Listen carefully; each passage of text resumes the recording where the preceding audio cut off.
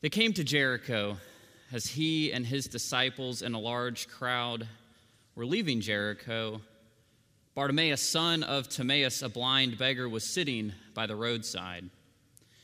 When he heard that it was Jesus of Nazareth, he began to shout out and say, "Jesus, son of David, have mercy on me." Many sternly ordered him to be quiet, but he cried out even more loudly, "Son of David, have mercy on me." Jesus stood still and said, "Call him here." And they called the blind man, saying to him, "Take heart, get up, he is calling you." So throwing off his cloak, he sprang up and came to Jesus. Then Jesus said to him, "What do you want me to do for you?" And the blind man said to him, "My teacher, let me see again." And Jesus said to him, "Go, your faith has made you well." Immediately he regained his sight and followed him on the way. This is the word of God for us, the people of God. Thanks be to God. This cycle in the lectionary reading through the Gospel of Mark is really interesting. And the Gospel reading today continues this theme of Jesus doing miraculous deeds, and his disciples continue to not understand who Jesus is, who Jesus wants to be around, and who is allowed to be around Jesus. Sneak preview, the ones that are allowed to be around Jesus is, well, everybody. I imagine at some point Jesus is just looking at his disciples and just saying, like, seriously? Y'all still don't get it. Come on, y'all. Or maybe in North Carolina, a bless your heart. Has anyone here ever watched the show Ted Lasso on Apple TV? If you haven't, I will say there is some quite colorful language. That's a full disclosure, so don't blame Pastor Kevin. You can blame me if you watch it and experience that colorful language. But I highly, highly recommend it. And a little backstory about Ted Lasso. He's an American football coach. It's a fictional account of an American football coach who's hired to coach a football, or as we would call a soccer team, into England. And initially, Ted wants to go and build this new team culture. He's super positive, doesn't care about wins and losses. Ted Lasso's team, AFC Richmond, they're so focused on losing, not actually winning. Their star player just cares about scoring goals, and the team is so bad. And Ted's trying to get them to understand how to live differently, to function differently together as a team. But initially, they just don't seem to get it. They don't seem to get what exactly Ted is trying to teach them about what it means to be a team together, to work together. Until they finally do. It's so interesting, the struggle of humanity, of understanding something new. Kind of like the disciples today, or even the church, not always getting exactly what Jesus is teaching and saying. So in the Chronicles of the disciples not getting what Jesus is trying to teach them, today Jesus encounters a blind man, Bartimaeus, a blind beggar who's sitting on the side of the road. And it's no coincidence that the gospel identifies Bartimaeus as a blind beggar, because that's how we as humans love to define people. We define people of who are the insiders and who are not, who is worthwhile to listen to and who is not. Most people today would say a blind beggar isn't worth giving any attention to.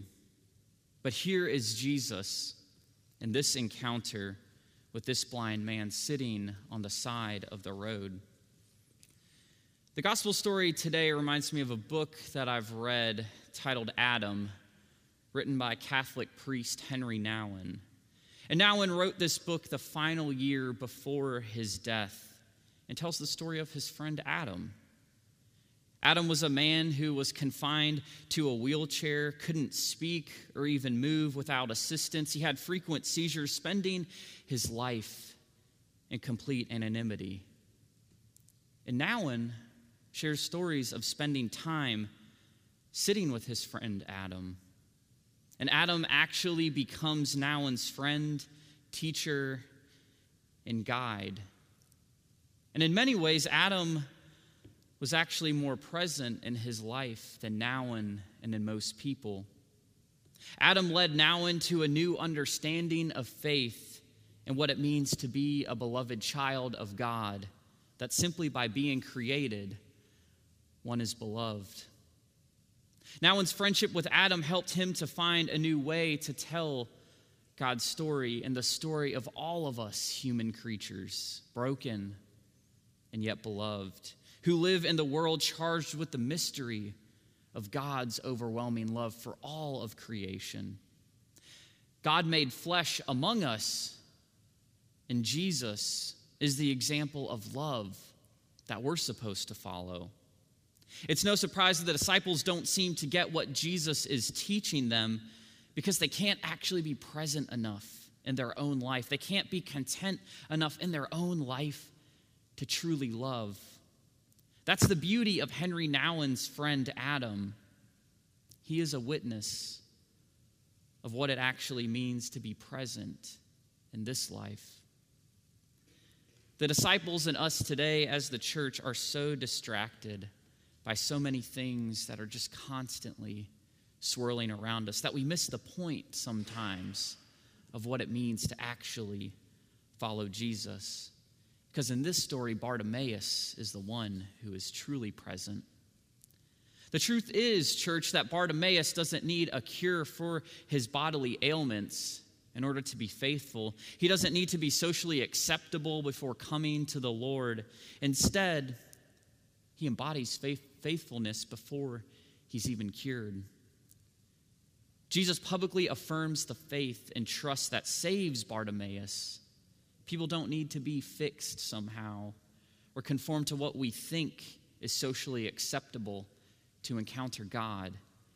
Instead, we need to remember our own brokenness and God's great graciousness. We need to learn in humility from those that we would be quickly passing by, and we need to encourage all people to encounter Jesus. The disciples might seem like they're the ones that are closest to Jesus. They put on a good facade. They keep that thin, shiny veneer up, like everything is fine, that they're the ones that are closest to Jesus. But in reality, Bartimaeus, the least expected, the unexpected one, is the one who is closest to Jesus. Because in this encounter with Bartimaeus, Bartimaeus doesn't follow Jesus because he was healed. Bartimaeus follows Jesus because he's the one who is actually the true disciple. He is the one who knows what it means to truly follow Jesus. Bartimaeus is actually the picture of what it means to truly be a disciple of Jesus, the unexpected one, the one discarded by the world, the one told to be quiet, to not advocate for himself, just to sit on the side of the road, to know, to see, and to believe Jesus is to follow him on his way. His way, it's not simply meant to be praised, to be admired, or to be observed. His way, it's meant to be walked. Bartimaeus, the blind beggar, clearly sees what it means to follow Jesus.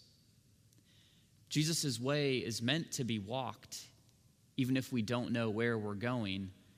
Jesus doesn't tell Bartimaeus exactly where they're going to be going. Bartimaeus just simply follows. So what does it mean to follow Jesus in 2021? What does it mean to follow Jesus when we don't always know where we're going as the church? Let's be real, the pandemic has changed so much. It's changed how we do a lot of things. And we're exhausted about a lot of things changing. And we do not know exactly where we're always going. Church is not the same as it used to be, and it might not ever be again. And there's a sad reality of this. Maybe grand plans before COVID aren't really a reality anymore. But also, maybe if we listen closely and follow Jesus in faith, we will see new ways God is calling us to be the church. I graduated from Duke Divinity School in 2018 and was ordained an elder this past year. And now about half of my time in full-time ministry has been during a pandemic. Not exactly what I envisioned when graduating from Duke Divinity 3.5 years ago. And it feels disorienting to figure out what it means to be the church in the pandemic. Whether you've been a member here at Macedonia for years and years, or if this is your first Sunday, you can kind of feel like right now, as Christ's church, that we don't always know where we're going. I was reminded recently by a member over at St. Francis in a conversation I had with them about so much uncertainty in life and in the church. And this person reminded me, we have to act and live on faith. After all, isn't that what we're made of? It's always good to remind a pastor to live and act on faith. I think we need more of that. And this is especially a helpful reminder, given the disciples have seen all of these miracles by Jesus, and you'd think that it would change something in them. You'd think the disciples might give up the plans that they once had and instead truly follow Jesus instead of just doing what they've always done. And even in uncertainty of the church universal emerging from the pandemic, church, I believe that God is doing something wonderful here at Macedonia. Even if the future is uncertain at times, we have to follow Jesus. And I can say you all have an incredible shepherd here with Pastor Kevin to help guide the future and vision of Macedonia. And together as the church, whether here at Macedonia, down the street at St. Francis, together as Christ's church, we have to follow Jesus even in our uncertainty. We have to follow Jesus into something new, maybe into something that we've never seen or never done before. We have to be willing to have our eyes opened and our hearts transformed to maybe be the church in new ways, to know, to see, and to believe in Jesus is to follow him on the way. His way, it's not just meant to be praised, to be admired, and to be observed. It's meant to be walked and walked together as Christ's church. As humans, we want to have things figured out. It's this innate human desire we have to have people figured out, to have church figured out, to have our lives figured out, to know exactly where we are going or exactly what the future holds. But Jesus doesn't give us any assurance about what the future holds. But in our faith, Jesus says, "Go, your faith has made you well." And then our eyes will be opened to fully follow Jesus on his way. Thanks be to God. Amen.